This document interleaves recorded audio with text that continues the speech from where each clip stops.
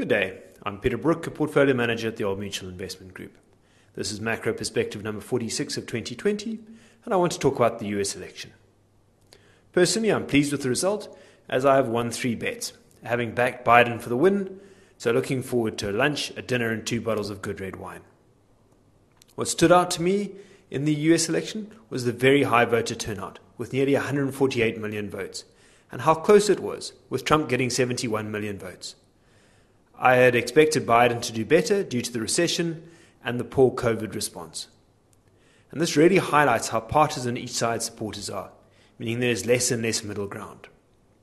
This makes it difficult for government to get things done, but we must remember this is by design. The extremely complicated voter structure and the 3 centers of power was done on purpose. The original states did not want to be dominated by Washington, and this has stood the United States very well over time, allowing the private sector to prosper. Neglect is way better than a dictatorship. Ask Latin America.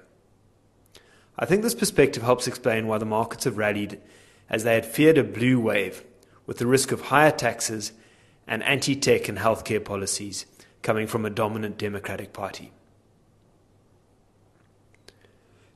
Despite my personal view, our funds did not incorporate a specific view on the US elections into our positioning.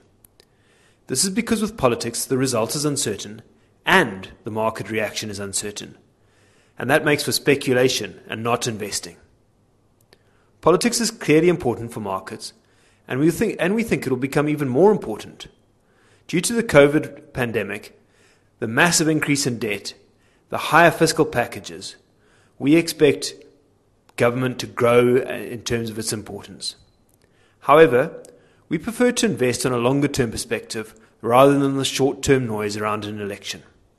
Longer-term, our view is that the United States, the US dollar, would weaken and that tax rates will rise. As a result, we have an underweight in the US and an overweight in the rest of the world.